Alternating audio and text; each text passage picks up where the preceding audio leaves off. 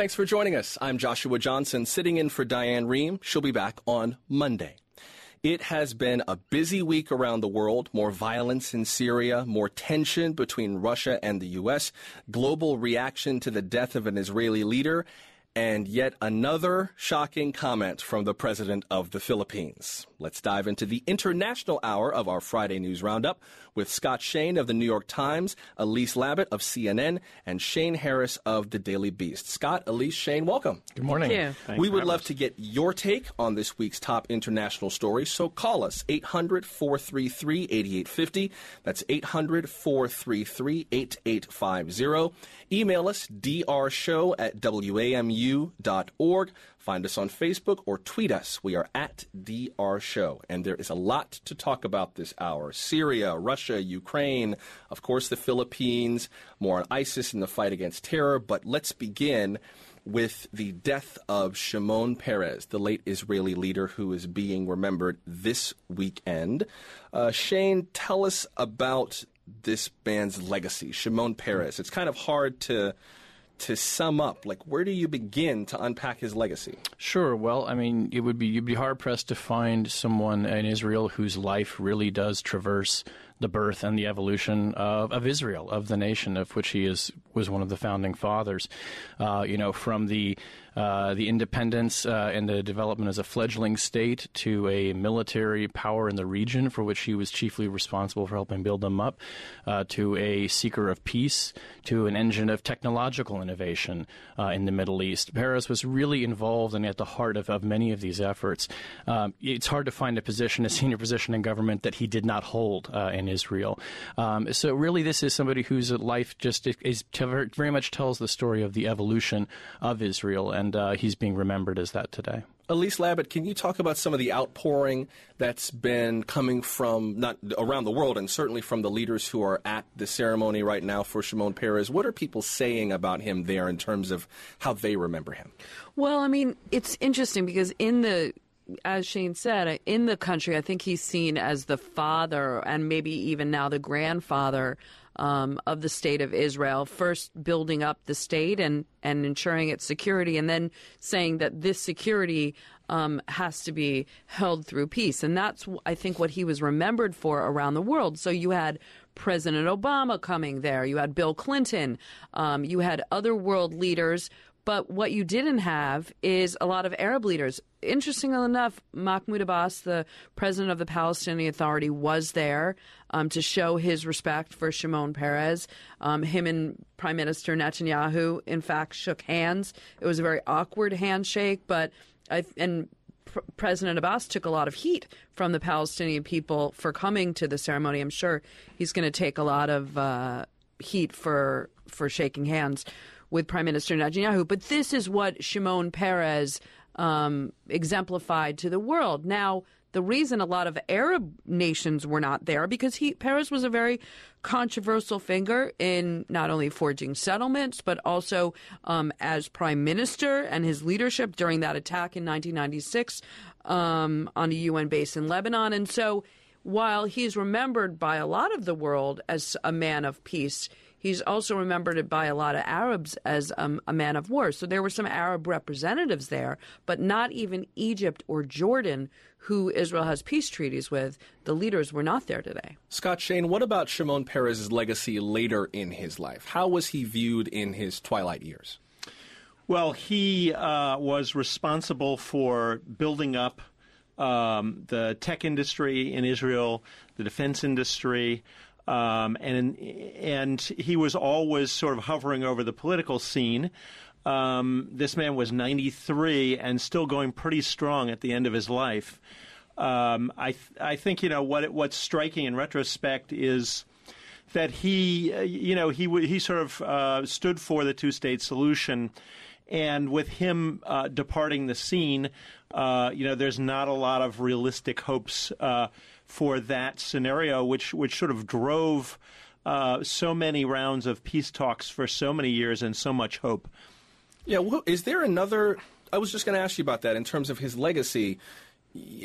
Who do you, if anyone, do you see that carries the mantle of Shimon Peres? There's not another one like him on the scene right now. Well, certainly not in Israel. I mean, and if you look at Israel right now, it's moving, very much away from that dream that Scott talked about. I mean, if anything, Shimon Peres was a dreamer. He dreamed of what was possible between Arabs and Israelis. As Scott said, that he was instrumental in building up the tech industry. He was also, in his later life, working on a lot of research about the brain and science, and had a big institute. So he was someone who saw this potential for the region, and there is nobody really on either side. And that's what, when you read about these tributes to him, that's what they say, that the worry that there is nobody who's going to carry on that mantle. And in fact, today, the funeral was very interesting because it was kind of part funeral, part, peace conference, in which people like President Obama said, he was the leader of this nation and had this dream. It's important now for the next generation of Israelis and their friends to carry on. And the worry is that there is nobody there that sees it in those terms that he did. And it's just very interesting. Roger Cohen of the New York Times had a very thoughtful opinion piece the other day. And he said if Shimon Peres' parting words to Netanyahu and Abbas it would probably be imagine. Because he imagined what could be. And I don't think that anybody is really thinking about the region in those terms right now. Shane? Well, we remember, too, that Peres' signature achievement in peace was helping with Yitzhak Rabin crafting the Oslo Accords. And, of course, Rabin was assassinated shortly after those accords were signed. That assassin's bullet was also meant for Peres. He meant to kill them both, and Peres survived. And I think it is clear that a sort of a dream of peace was, severely, took a big hit when Rabin died. And there's still a legacy of that and this feeling in Israel that something died with him. And Peres did kind of keep that alive and keep that going. And I think, as my colleagues have said, with him gone now, it's really that light seems in a way to kind of gone out. I mean to be too pessimistic about it, but when I was in Israel in June, you couldn't find people who really thought that this two-state solution was viable. There's a real resignation that the conflict as it exists now is just the way things are going to be. And people hope for peace, but it is very much hoping. They don't really plan on it. Yeah, and then maybe to Elise's point, that might be why some of those world leaders were saying that at his funeral, to kind of make sure that voice didn't disappear. Like, no, really, you need to remember this man's legacy, and absolutely. that this is what Shimon Peres would have wanted. Scott? Yeah, one footnote. If people heard President Obama speaking today in Israel, this was a pretty unusual thing for him to pick up and go there. He felt quite close to Shimon Peres, and you couldn't help but think about this famously difficult relationship he's had, through his entire presidency with Netanyahu. A sort of cold peace between them, and there he was talking about peace in Israel, and there was a certain element of there was something poignant, I guess, about his Obama's not finding somebody to work closely with on this issue that has, kind of haunted foreign relations for decades. Speaking of foreign relations, there was a bill in Congress that has raised some new concerns about the United States' relations with other nations. And before we get to break, let's bring up this bill. It's a bill that would allow the family members of 9/11 victims to sue other nations, alleging that they had a role in the attacks, specifically targeted toward Saudi Arabia. The president had vetoed this out of concern that it would make it harder for the United States really to prosecute its war on terror in any kind of a cohesive way around the world, and Congress overwhelmingly overrode that veto, the first veto of President Obama's presidency. If you missed our show about that, it was the first hour of the Diane Rehm Show yesterday. You can listen to that hour again at drshow.org. What do we make of this override? Scott Shane, what are there any rumblings right now in terms of other nations saying, okay, you passed this bill, here's what we're going to do? Has that started to happen?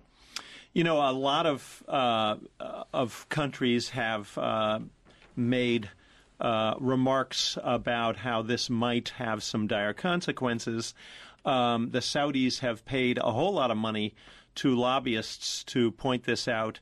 But What's funny is that even in the wake of that overwhelming and unprecedented override vote, quite a number of members of Congress began sort of hemming and hawing about how they had reservations about this. And Josh Earnest, the White House press secretary, called it yesterday a case of rapid onset buyer's remorse.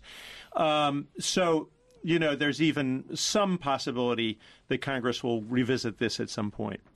Shane Harris? I think one of the things that the overwhelming support, which maybe was, on the surface looked that way for sure, and maybe not so much as Scott points out, I think this demonstrates the tremendous political influence that 15 years after 9/11 that the victims' families still have. They pressed very hard for this bill. They persuaded many members to vote for it, but they also persuaded many members to go with them, even though they had misgivings about it.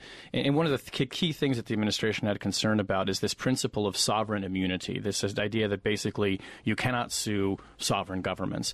The fear now is that this principle will be eroded and it will trigger retaliatory lawsuits all around the world. Well, this certainly affects the way that President Obama had wanted to prosecute the war on terror. When we come back, we'll talk about the latest movements in how the president is prosecuting the war, including an effort to deploy hundreds more troops to Iraq. We'll continue that conversation with Scott Shane of the New York Times, Elise Labott of CNN, and Shane Harris of The Daily Beast. I'm Joshua Johnson. You're listening to The Diane Rehm Show from WAMU and NPR.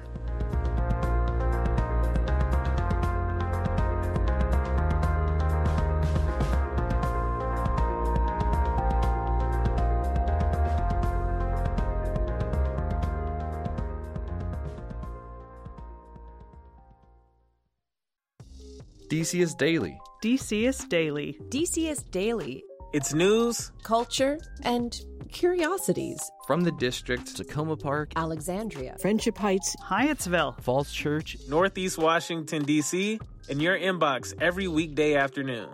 DCS Daily. Sign up at dcs.com/newsletter. dcs.com/newsletter. It's the International Hour of the Friday News Roundup on the Diane Rehm Show. I'm Joshua Johnson, sitting in for Diane Rehm, spending the hour with Scott Shane of the New York Times, Elise Labott of CNN, and Shane Harris of The Daily Beast. So when we went to break, we were talking about this bill in Congress that the president says could have a nasty effect on the way that we prosecute the war on terror. In terms of the way the president is prosecuting that war, he authorized sending another 600 American troops to Iraq to assist Iraqi forces in this battle to fight ISIS in Iraq, in the city of Mosul. Shane Harris, what's the thought process behind this deployment? Well, I think the thought process is that U.S. military officials are hopeful that a campaign to retake Mosul will begin in October. That may be the October surprise that we've all been wondering about. It is going to be a very tough slog. They're not trying to dampen those expectations. But sending in these forces is a sign of both support, I think, for the Iraqis who are going to be in the lead, and also probably an acknowledgement by the Pentagon that we do need to add some more people, enablers, as they like to call them. The administration is always quick to say these are not frontline combat forces who will be leading the fight. They'll be supporting and enabling. But it does bring to the total number of U.S. forces on the ground to about 5,000 in a country where we thought we had pulled our troops out from several years ago. So it's a sign that I think the Obama administration is investing in this fight to come in what will be the final months of his administration.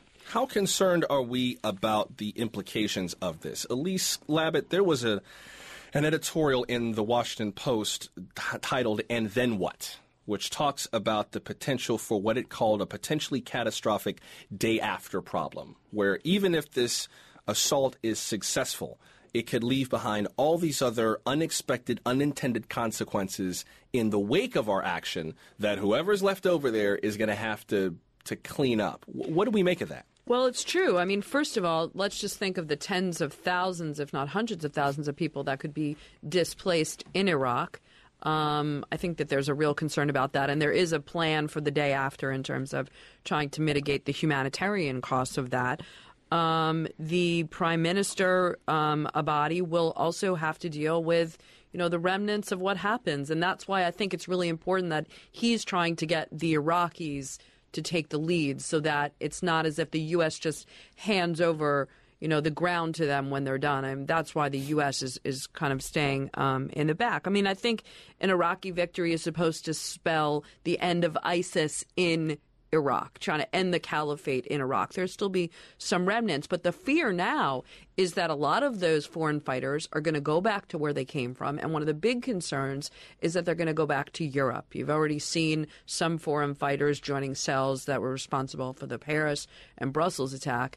And about 30% of the foreign fighters in Iraq and Syria are expected to go back to Europe. And that's why there's a real scramble, not only to work with the Iraqi government in terms of sealing its borders so people don't escape, but also working with European intelligence agencies to make sure that they're ready for this. The FBI Director Comey had spoken about this, CIA Director Brennan. There is a real concern, and it's not clear whether European intelligence agencies, all of which are disparate and not really working together within an EU context, are ready for this. Yeah, we do want to talk about the impact of militants on Europe a little further ahead in the hour. We also want to get your take on the week's international news. Be sure to give us a call, 800-433-8850. That's 800-433-8850. Email us, drshow@wamu.org. Find us on Facebook or tweet us. We are at drshow. Scott, Shane, what about the possibility of mission creep? There are 5,000 forces on the ground, as Shane Harris said, or there would be after this surge, this increase of troops. A lot of Americans heard we're getting out of Iraq. Great, we're getting out of Iraq. No, wait, we're sending 600 people back. Oh, and we already have about 4,400 on the ground now, so then there'll be 5,000. But we're getting out of Iraq. How is this not mission creep? Well, it is a variety of mission creep. Certainly from the point of view of President Obama, who came into office, almost 8 years ago, with sort of job one to get the U.S. extricated from these big, tangled wars in Afghanistan and Iraq. That was what his heart was set on. That's what he worked hard to do. And so you have a very reluctant president getting back in, and you have the debate that's popped up in the presidential race as to whether it would have made more sense to work harder to leave some kind of residual force to perhaps prevent the rise of ISIS in Iraq in the first place. But I think what's happening here is both presidential candidates call for destroying ISIS or crushing ISIS. And in fact, ISIS is being slowly but surely crushed. It's this sort of law of unintended consequences that comes into play. You even see it in the case of that New York bombing, for example, with Ahmad Rahami. There's some belief that when he went to Pakistan for a year, he tried to get into Syria and may have been thwarted. Well, so what did he do? He came back to the United States and set off bombs in New York and New Jersey. So I think even the U.S., in addition to Europe, may begin to feel the sort of long reach of the ideology of ISIS, even as it gets crushed in the region. Speaking of Syria, let's talk about that. There's a lot to talk about with Syria, where the situation just seems to keep getting worse and worse. Elise Labott, the Secretary of State, John Kerry, had threatened to end all talks with Russia on Syria unless these attacks in the city of Aleppo stopped. Walk us through what's going on with that.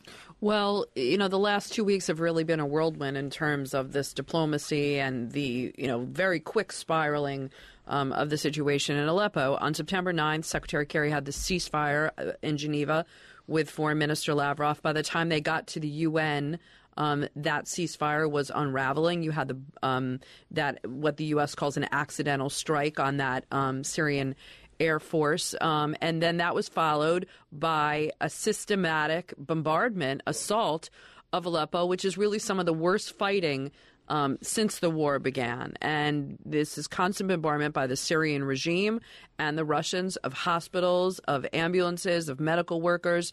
There's reports that the city, at least eastern Aleppo, which the rebels held, is out of water, and that regime forces are now surrounding for a final assault. Secretary Kerry is saying, listen, there's no point in talking about a ceasefire and saying there's a ceasefire and continuing to work together if you're going to continue to actually be bombing the people that we're trying to end the violence for. And so he gave a very stern ultimatum to Foreign Minister Lavrov. If you don't stop, we're going to stop what the Russians really want, which is this kind of joint military cooperation against terrorist groups in this city. I think it's getting very close to the end of the line.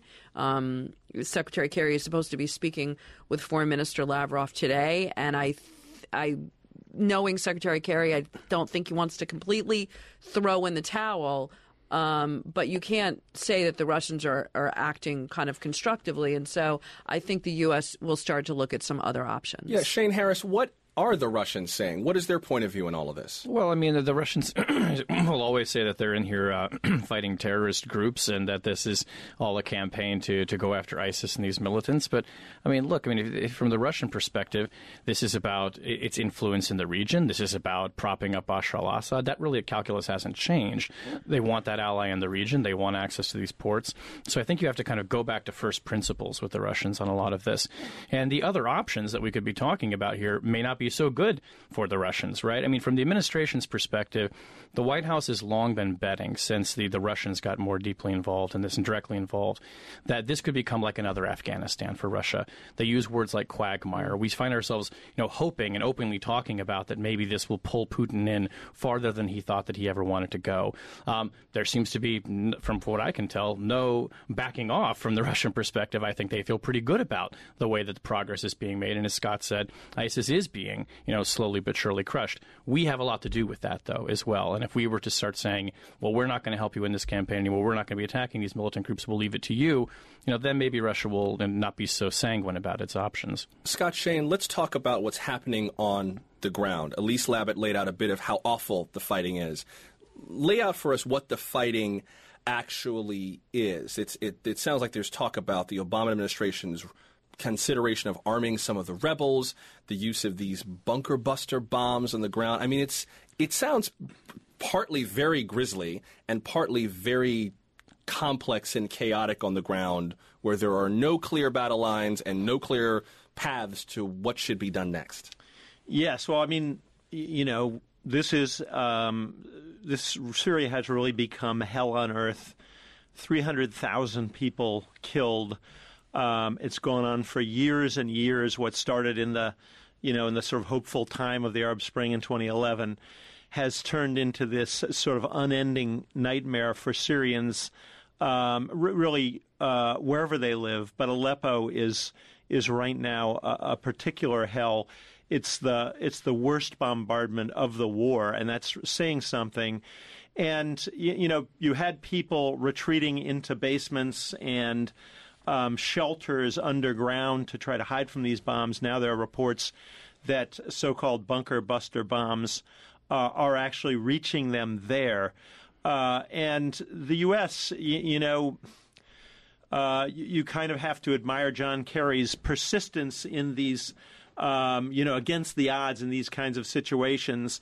But it seems that the Russians, there was little evidence that they were taking seriously the notion of a ceasefire, and a great deal of evidence that they wanted to kind of consolidate the gains for the Assad government and, sort of go for the kill in Aleppo, and that's very ugly. Elise, I see you nodding your head to that. Well, yeah. I mean, look, there's always been a lot of criticism of John Kerry that he's being played by the Russians. And he would say, I'm not going to apologize for trying to find a diplomatic solution.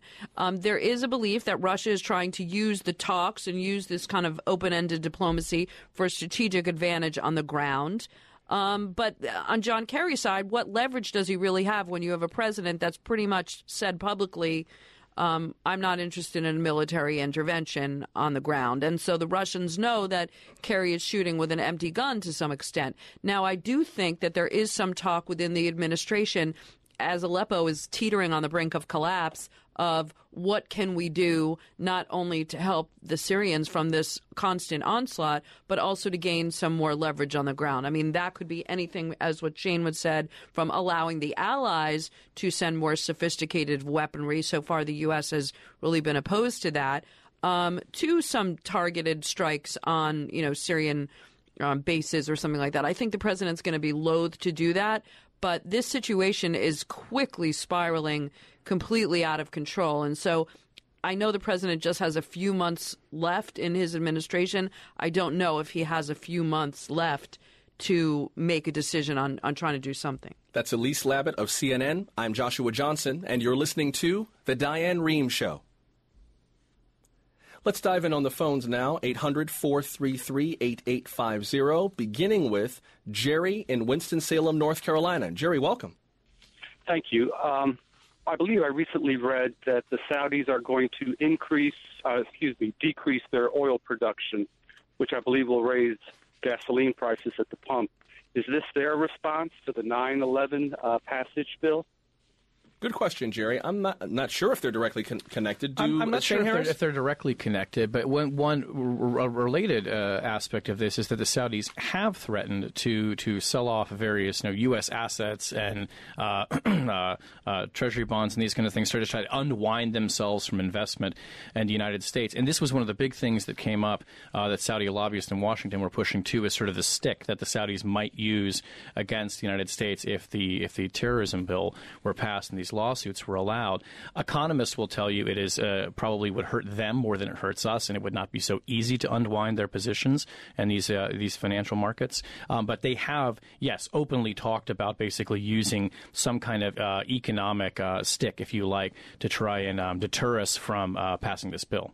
Let's keep going on the phones with Gideon in Orlando, Florida. Gideon, welcome. Hi, thanks for taking my call, Josh. Sure. What's on your mind? Yeah, I was involved at the White House, actually, when President Peres came as his last meeting with President Obama as president of Israel. And I was just in Israel this past summer, and I actually dog sat for the Peres' family dog. So I was incredibly saddened when I heard about his death. And I wanted to just bring up to the panel another contribution that he made to Israel and the world was his focus on scientific advancements and nanotechnology. And he just unveiled a couple months ago, a new Center for Innovation in Israel. So I'd love if you guys could speak a little bit more to that and his contributions in that field. Yeah, we can do that, Gideon. Thanks for bringing that up. Elise? Well, I think we addressed that. He had the Peres Center, which was really looking into scientific advancements on, brain research, other types of scientific technology. And as Shane said, he was also very instrumental in helping build up this idea as Israel as a high-tech country. I think when Peres was asked recently what his biggest regret was, he said, "I didn't dream big enough." And so this was a person who always was looking to the future. In his recent life, these scientific advancements and such were something he was working very intensely on. Shane? Yeah, you hear this phrase a lot in Israel. They describe themselves now as the startup nation. And the technological advancement, particularly in Tel Aviv, and new apps and things that are being developed, has really been quite remarkable. And I think Peres was someone who kind of saw this over the horizon and pushed for it long before it became sort of the thing that everyone is talking about now. So I think he gets a lot of credit for having that foresight. We had the conversation in the first segment about Shimon Peres' legacy, and it's a mixed legacy among people who see him as much more dovish than hawkish, and then people who say, well, you were also very involved with building up Israel's military and its armaments and so on. Was this the kind of thing that Shimon Peres began to do later in his life to kind of gild his legacy, or was that forward-thinking nature always a part of who he was, the way he was part of Israel's public life? I think it was always part of his life in terms of it was just in stages. Like first he was there helping to build up Israel's defenses. He was working on the creation of these settlements in the West Bank. But then he grew to realize that the only way to continue to move forward and to keep advancing and to keep growing was to secure these advancements, and that was through peace. And so I don't think really it was about a legacy. I think he just kept moving forward and seeing how Israel could grow and what was the best way to do that. And first it was by looking inward in terms of being, as Shane said, a startup nation, but later looking outward in terms of the region and Israel's place in it. Time to take one more break before we wrap up the international hour of our Friday News Roundup with Elise Labott of CNN, Scott Shane of the New York Times, and Shane Harris of the Daily Beast, and with you. We welcome your calls, your questions and thoughts. 800-433-8850. Email us, drshow@wamu.org. I'm Joshua Johnson, sitting in for Diane Rehm. We're back in a minute. Stay close.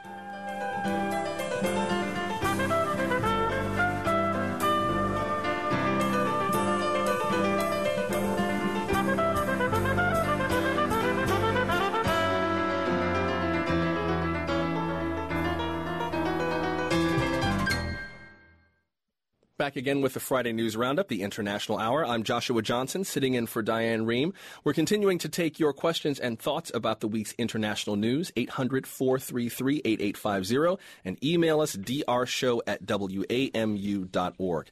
I want to start with an email from Sharon in Kent, Ohio. And first of all, Sharon, my heart really goes out to you. Thank you for being willing to write this down and send this to us. I cry every time I see those desperate Syrian refugees. I can't call in because I might start crying. But what exactly is Obama supposed to do? Boots on the ground? Who wants to offer up their son or daughter? The VA is already overwhelmed with the results of Iraq. Take in refugees? We can hardly take care of the poor we already have. Provide serious weapons? To who? With what money? I don't get this. Please help me here. I think she's probably expressing a lot of the frustration that's within the White House as well, and President Obama has clearly evinced on this too. This is someone who ran for president promising to get us out of wars and not get us into new ones, and that I think has been really a guiding principle for him in a lot of this, and in this belief that I think Obama has, that we continuously overestimate our power to change things in the world through force and sometimes even diplomacy. And that, I think, is what's been guiding a lot of his hesitation to go deeper into this. The humanitarian aspects of this are not lost on anyone, but I think that Obama probably, what the caller is saying, would resonate with him as well, of what else would you have me do?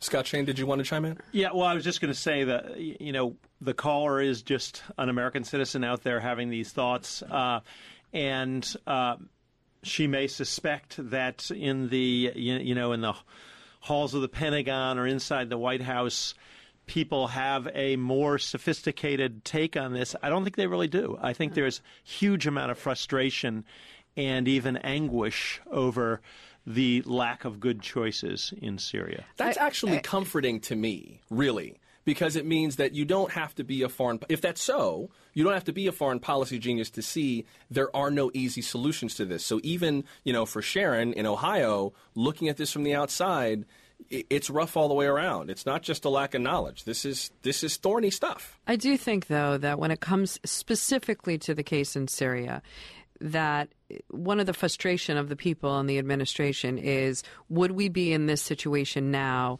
had they done something earlier on? Now, a year ago, Russia was not fully invested militarily in Syria, bombing Syrian positions. Had the U.S., done a little bit more, they did try to arm the rebels and get them together, but had there been a more intensive effort, had they taken out some of the Syrian Air Force earlier, would there be the kind of refugee flow that we have now? And I think now the consequences for President Obama of waiting more militarily in are much more dire and high stakes than they would have been 3-4 years ago. And I think that's the situation that the administration finds itself in. Do the risks of getting involved now outweigh the risks of what you can have later on if you don't? Shane Harris? Just to amplify what Elise said, I mean, we go back to the famous red line moment where Obama said he was going to take action in Syria and then said, no, I'm going to leave it up to Congress, and we ultimately didn't do it. To bring this back to Israel for a second, when I was there talking to national security officials a few months ago, I was struck by the number of people who said this administration just doesn't have much credibility with us anymore because of that moment. And there's these are the consequences sometimes of inaction, which is not to take a position one way or the other on what he should have done, but that did have real repercussions among our allies who looked at this and said, we don't believe you when you say you're going to go in. Let's keep going on the phones now with Mark in Chicago. Mark, welcome. Hi. Actually, Elise basically hit on all the points there. I mean, the way Russia got into a quagmire in Afghanistan was that we supplied ground-to-air missiles, which took out the Soviet helicopters. Right now, the equation is much more risky. So we might have lost the moment. The horse is out of the barn. I hear you. Mark, thanks for calling in. Let's keep going on the phones with Harry in Portsmouth, Ohio. Harry, welcome. Hello. Hey there, Harry. You there? Yes, sir. What's on your mind, Harry? Well, I was wondering, for the family of the victims of 9/11, if they're going to sue Saudi Arabia, who is going to enforce their reward? Like, if it's monetary, is the U.S. going to go in there and say, hey, you got to pay this, and how are we going to get them to pay?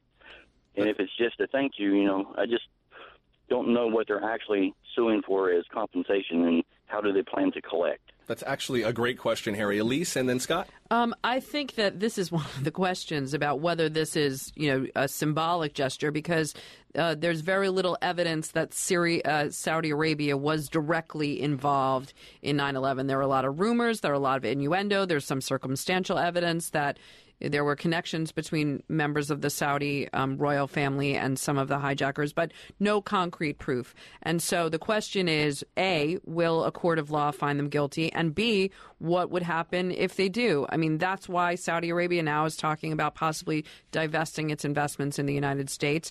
The Congress would presumably have to have a legislation, or the administration would have to freeze some of the Saudi assets, which I can't imagine any administration doing. So that's why I think a lot of experts think that the Congress is playing with fire here, because you're not really going to get much from this legislation in terms of holding Saudis accountable for 9/11, but you're going to get a whole lot of damage to U.S. around the world, and perhaps, as we've been talking about, being sued for its own actions. Scott? Yeah, that's the reason there was such a big pushback from the administration. I believe I'm right in saying that the U.S. has bombed or droned 7 countries in the Obama administration. A lot of people hurt, a lot of civilians killed. Are we creating sort of causes of litigation in many, many countries, and will we no longer be able to say, hey, sovereign immunity, because we have, moved away from that principle? Here's a comment that was posted on our website. Sandby writes, the expulsion of ISIS from Mosul won't be the end. If those murderers are to be prevented from returning, the Sunni Arabs will need to be given a place within the post-ISIS order. Shane Harris, is that a thorny proposition at best? But I think he's getting to the heart of the conflict here. I mean, there's an immediate military solution, I suppose, for cleaning out ISIS, but look what you have in this. This is a sectarian conflict at base. This is Sunni versus Shia. This is something that ultimately the people who live there will have to reconcile. So ISIS, flares up as a manifestation of this conflict, and you can take that out, but you're not really addressing the underlying sort of symptoms of this that produce this. So, we should absolutely, as the caller says, not think that just because there may be a victory in Mosul that we can sort of, walk away from this and say, great, these conflicts are now taken care of. They won't be. All right, let's keep working our way through the international news of the week. The president of the Philippines... don't roll your eyes at me. This was we knew we had to. No, I'm happy. I'm not rolling your eyes at you. I'm rolling your eyes at what we're about to talk about. I know, and it has to be discussed because it's so.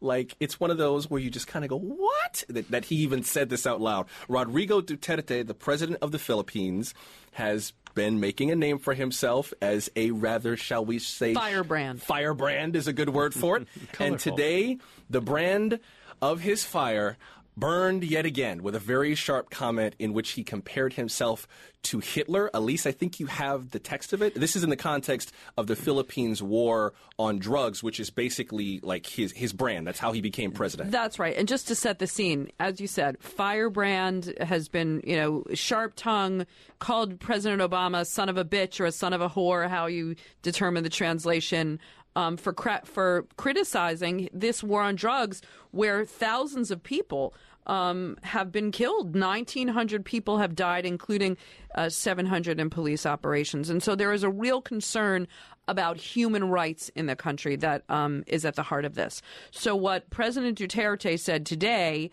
was that when he's talking about his killing of, he wants to kill millions of drug addicts and criminals, just as Hitler killed Jews during the Holocaust. Hitler massacred 3 million Jews.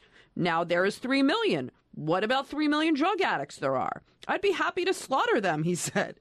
At least Germany had Hitler. The Philippines would have me. You know my victims. I would like them to all be criminals to finish the problem of my country and save the next generation from perdition. That was the quote from President Duterte. I don't even Scott, what do we do with this? I mean, generally... Actually, before you answer, I'm trying to kind of view it from another perspective.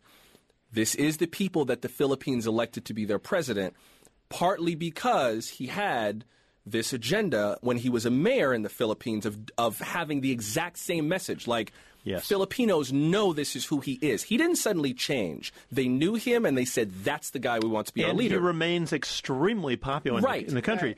Right. But in when politics get overheated, usually somebody calls their opponent Hitler or compares their opponent to Hitler. This is the first time I can remember that a politician has stepped forward and said, no, I'm the guy who's like Hitler. And glorified the Holocaust, by the way. I mean, look, it is, he has a sharp tongue, and he definitely likes to make a splash with what he says. The question is his methods and what's going on in the country. I think the U.S. is trying to rise above. Duterte also said that this upcoming military exercise with the U.S., military exercise with the Philippines and the U.S. is going to be its last. He's talking, there's a much bigger context in the concern of his actions, moving more towards China, moving away from the United States. The question is his methods, and is he going to act like Hitler and slaughter all of the drug addicts and criminals in his country extrajudiciously? I think there's more of a concern about that than any one kind of fiery comment. Yeah, and as it relates to the relationship with China, there's this joint military exercise coming up with the United States. President Duterte has said this one would be the last one, and he would shift his alliances further away from the U.S.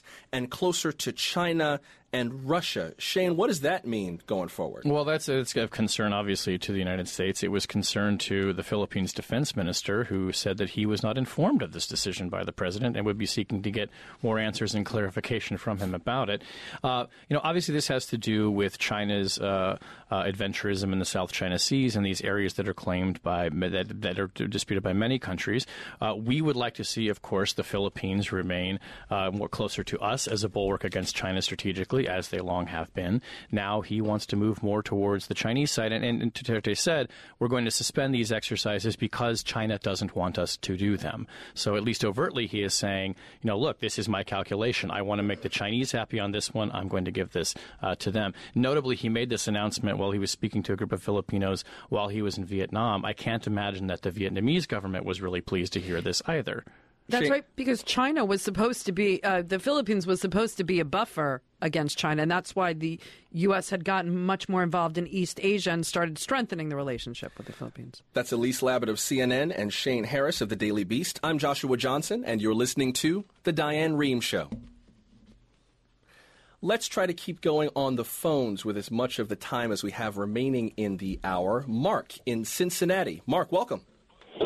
Oh, wow. Hi. Hi, Mark. I got through so quick.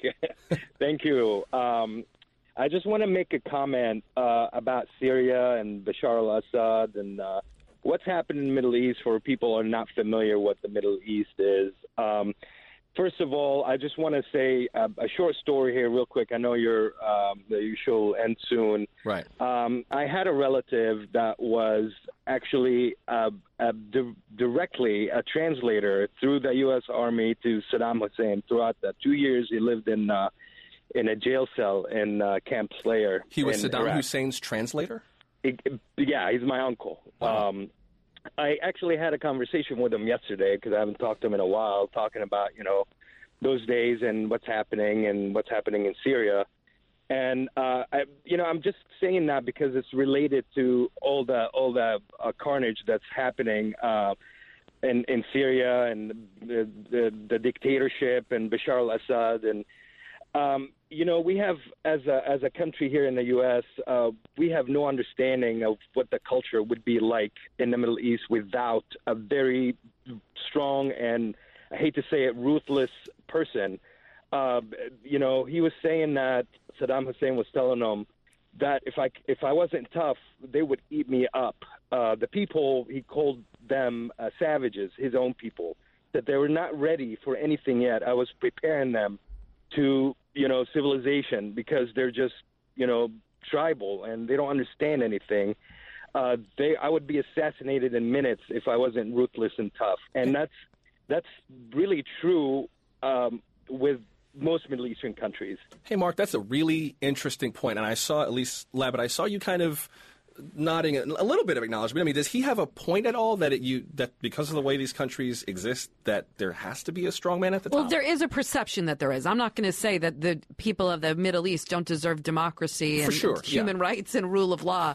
I think that there is a perception that, because these dictators have ruled for so long, there are no institutions and the type of civil society that would allow them to live without, some kind of strong man. I think that you've seen, the Arab Spring, where people were fighting for democracy and their rights, was a little bit of a mixed experiment. And now you see a return to the kind of strongman in Egypt, per se, where that is a much more comfortable, type of leadership. So, I think he makes a point.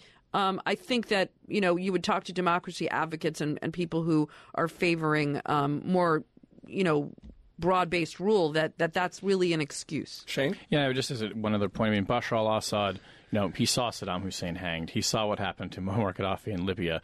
These leaders see this, and they're not going to open up their societies. They're going to, I think, as the caller said, see themselves as much more under threat. And this is what has been the other story of the post-Arab Spring, is these strong leaders, resisting change and hanging on to what they have because they've seen what happens to their counterparts, frankly. Scott? And because of weak institutions in the region, which is a direct result of this sort of one-man rule, you have people retreating to other forms of identity. They feel insecure, so they retreat to sect, Sunni or Shia. The Kurds are, kind of jockeying for their own state. And so you really have a period that's going all the way back to World War I and the Sykes-Picot Agreement, where you're going to be redrawing the map of the Middle East. And it's not pretty. It sounds like this is the situation in Iraq and the situation in Syria are kind of doomed to be complex and sectarian and messy for quite some time.